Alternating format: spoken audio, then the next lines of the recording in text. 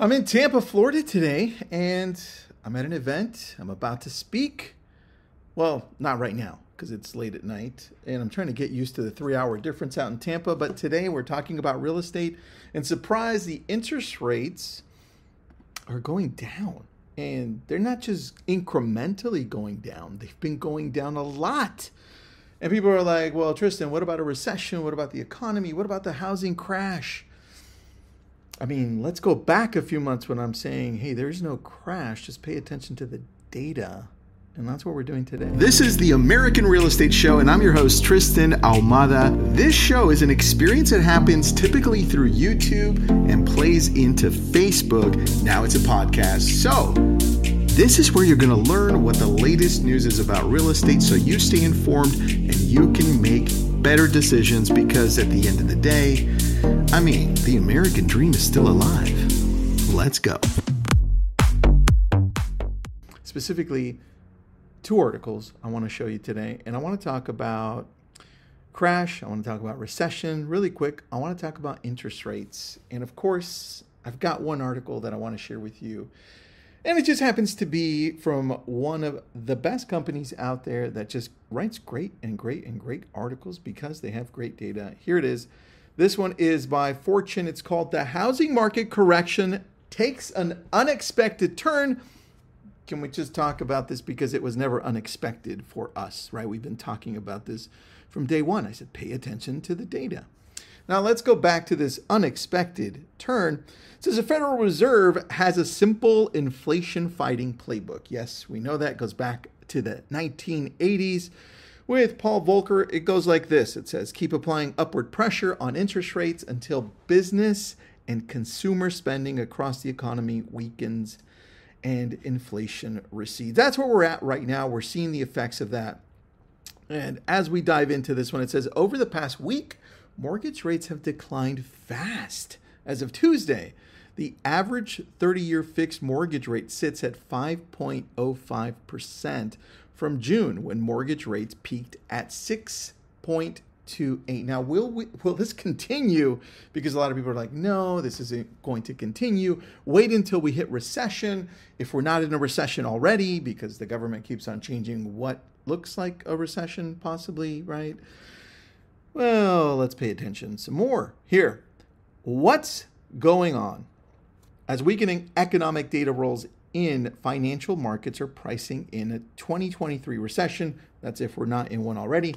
That's putting downward pressure on mortgage rates. The bond market, now here's the thing, the bond market is pricing in a high probability of a recession next year. And that, the downturn will prompt the Fed Reserve course and cut rates. Now, this is what Mark Zandi, chief economist at Moody's, is saying. We've gone to him quite a few times because he has some great data. Now, this just shows you the average 30-year fix since last year in August. Yes, it was around 3, and then it skyrocketed. It hit a high of low 6s. Now we're on a decline. Now, will this last? Now, here's where I want to go in a little bit and show you what's happening, and I'll explain it to you.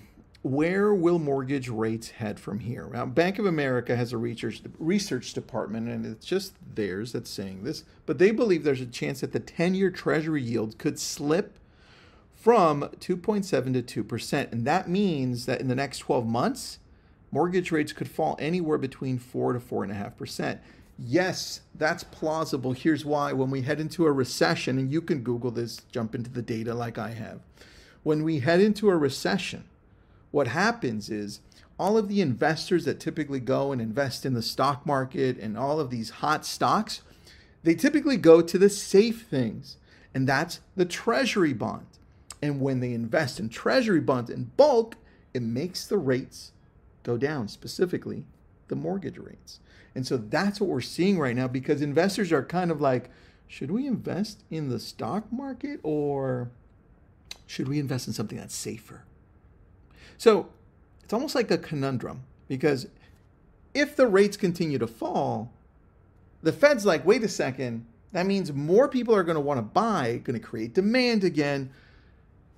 And that means we're going to have to do something to stop that, because that was the number one reason the Fed jumped in and said, whoa, prices are just unaffordable for real estate. we've got to do something. So we're in this situation right now. And so let me just read the end of this for you. But if mortgage rates fall too quickly, this is what I'm talking about, a rebounding housing market could mess up the Fed's inflation fight. If that happens, the Fed has more than enough monetary firepower to once again put upward pressure on mortgage rates. That's what will probably happen if we come down too fast. Now, this is what Neil Kashkari says, and he's the Federal Reserve Bank of Minneapolis. He's the president there. He says, whether we are technically in a recession, and I'll go over with you what a recession is really quick, whether we're in a recession or not, doesn't change my analysis. I'm focused on the inflation data. That's what Neil is saying.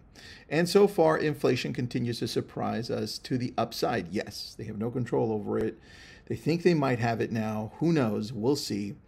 But as this goes forward, he says, we are committed to bringing inflation down, and we're going to do that.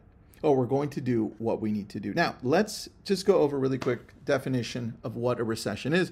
Let's go to my favorite website for definitions on real estate, Investopedia. What is a recession? It says a recession, let me zoom out there so you can see it with me. A recession is a significant, widespread, and prolonged downturn in economic activity. Because recessions often last 6 months or more, which, I mean, we do have that right now. One popular rule of thumb, here's the rule of thumb, is that 2 consecutive quarters of decline in a country's GDP. That's what typically constitutes a recession. Now, here's the thing, though, because people are like, well, we're in a recession, aren't we? We've had 2 negative quarters of GDP. And I'm like, hold on, we're not sure. Because unemployment often remains high well into an economic recovery. So we haven't really seen that turn, and a lot of people are saying, hey, the numbers are incorrect. So really, we're in a place that we haven't been before, and we don't know what's going to happen. But if we continue to read the data, we can see that if the rates continue to fall because the economic downturn worsens and investors start investing in treasury bonds, which drives the mortgage rates down, that only opens up this market to become more affordable again on the housing side. Now, check this out, and I'll leave you with this.